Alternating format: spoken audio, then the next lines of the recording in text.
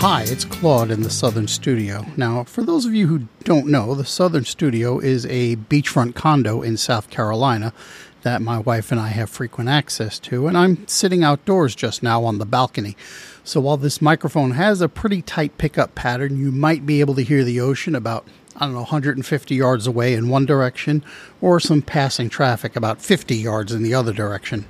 Just so you know why stuff sounds different this time around. I needed to take some time out, though the patron crowd has still been getting the newsletters in the interim, but I needed to really look at myself for a while. Since I first launched the show in 2017, we as a society have been through a lot. And as someone who works in a public school, you probably know that we teachers have been through a lot. We did an entire year of virtual learning, and my school was one of the first to reopen on a partial basis.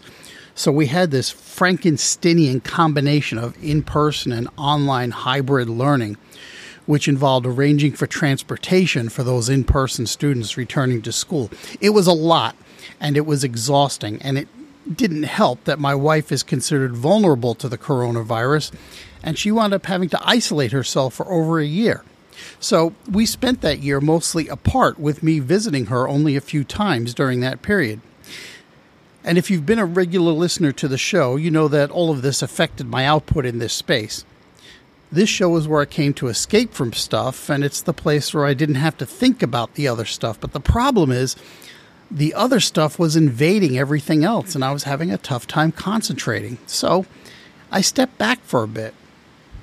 I have a second podcast called Words and Movies, where I take more of a sidekick role and I do the post-production work. And I kept up with that one largely because I'm accountable to my partner, Sean Gallagher. But even there, I feel like I've slacked a little bit. There's a phrase that gets thrown around in the self-help books. They ask the question, what is your why? And at the heart of that question is things like, what is your calling? What is your conviction? Why do you do the work that you do? Why do you live the lifestyle that you do? What's the reference point for the decisions you make and the actions you perform? The Japanese word for this is ikigai, which literally translates to life purpose. What's the value in what you do? What gets you up and going in the morning?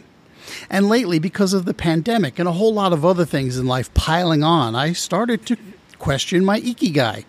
Doing my job was part of my ikigai. Doing this show was part of my ikigai. And I found over the last few months that I was losing my mojo for everything. I was losing my ikigai. I'm going through the motions. I'm taking weeks to do stuff that used to take hours. And that's frustrating, and it affects the people around me and both their ability and their motivation to do their jobs. Now, I'm not their boss by any means, but I be what you call first among equals, so I do act as a kind of role model. So, here I am in the Southern Studio trying to figure it all out, trying to regain my ikigai. I do enjoy doing this show. There's a lot of work behind the scenes that you don't see, and that can get a little grueling at times. But more often than not, I am proud of the finished product. Next, I like doing Words and Movies as well. It has opened me up to some fantastic art that I might not have otherwise exposed myself to, and in that respect, I really appreciate it. I also like podcasting with a partner, especially one who does most of the academic heavy lifting. I take some notes, I react to stuff, I have stuff to say, and I think we have good discussions, even if I don't always convince Sean of my side of the argument. And by not always, I mean not usually. Next, I have a couple of other ideas for podcasts that really can't come to fruition for a couple of years, oddly enough, for different reasons.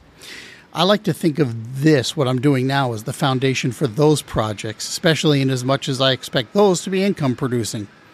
By then, I think one or both of my current shows will sunset, but you never know. The projects I'm working on now are definitely a labor of love, or maybe a love of labor. So maybe I'll be able to keep them going. There's no shortage of material to choose from, but sometimes there just isn't the documentation to come up with good stories. So for all that, here's what's happening in the immediate future with this show. I have a finished episode that I created several months ago for the Patreon crowd, in which I had always planned to release around that time. So that's going to be in your podcast feed right after this show, and we're going to call it episode 157. After that will be episode 158, which will be the story behind a Red Hot Chili Peppers song. That'll be about a week out. And then episode 159 is something really special. A couple of weeks ago, I interviewed Jim McCarty, the drummer for the Yardbirds. He and I had a fantastic chat, and that will be about a week behind the Red Hot Chili Peppers. Episode 160 will take us back to Motown, since we haven't been there in a long while. And I have a few others in the hopper, and the Patreon crowd knows what they are because I gave them a preview a few weeks back. But I think I've pretty much got the summer mapped out for the show, and in the meantime, I'm going to keep working on me, and with any luck, by the time the summer ends, I'll be sufficiently recharged to bring new energy to my school-based job, too. So, stick around, because your podcatcher should have this plus episode 157 downloaded. And episode 157 is a supersized episode that took me several weeks of steady work to write and produce, so I hope you enjoy it. Namaste, gang. Talk to you soon.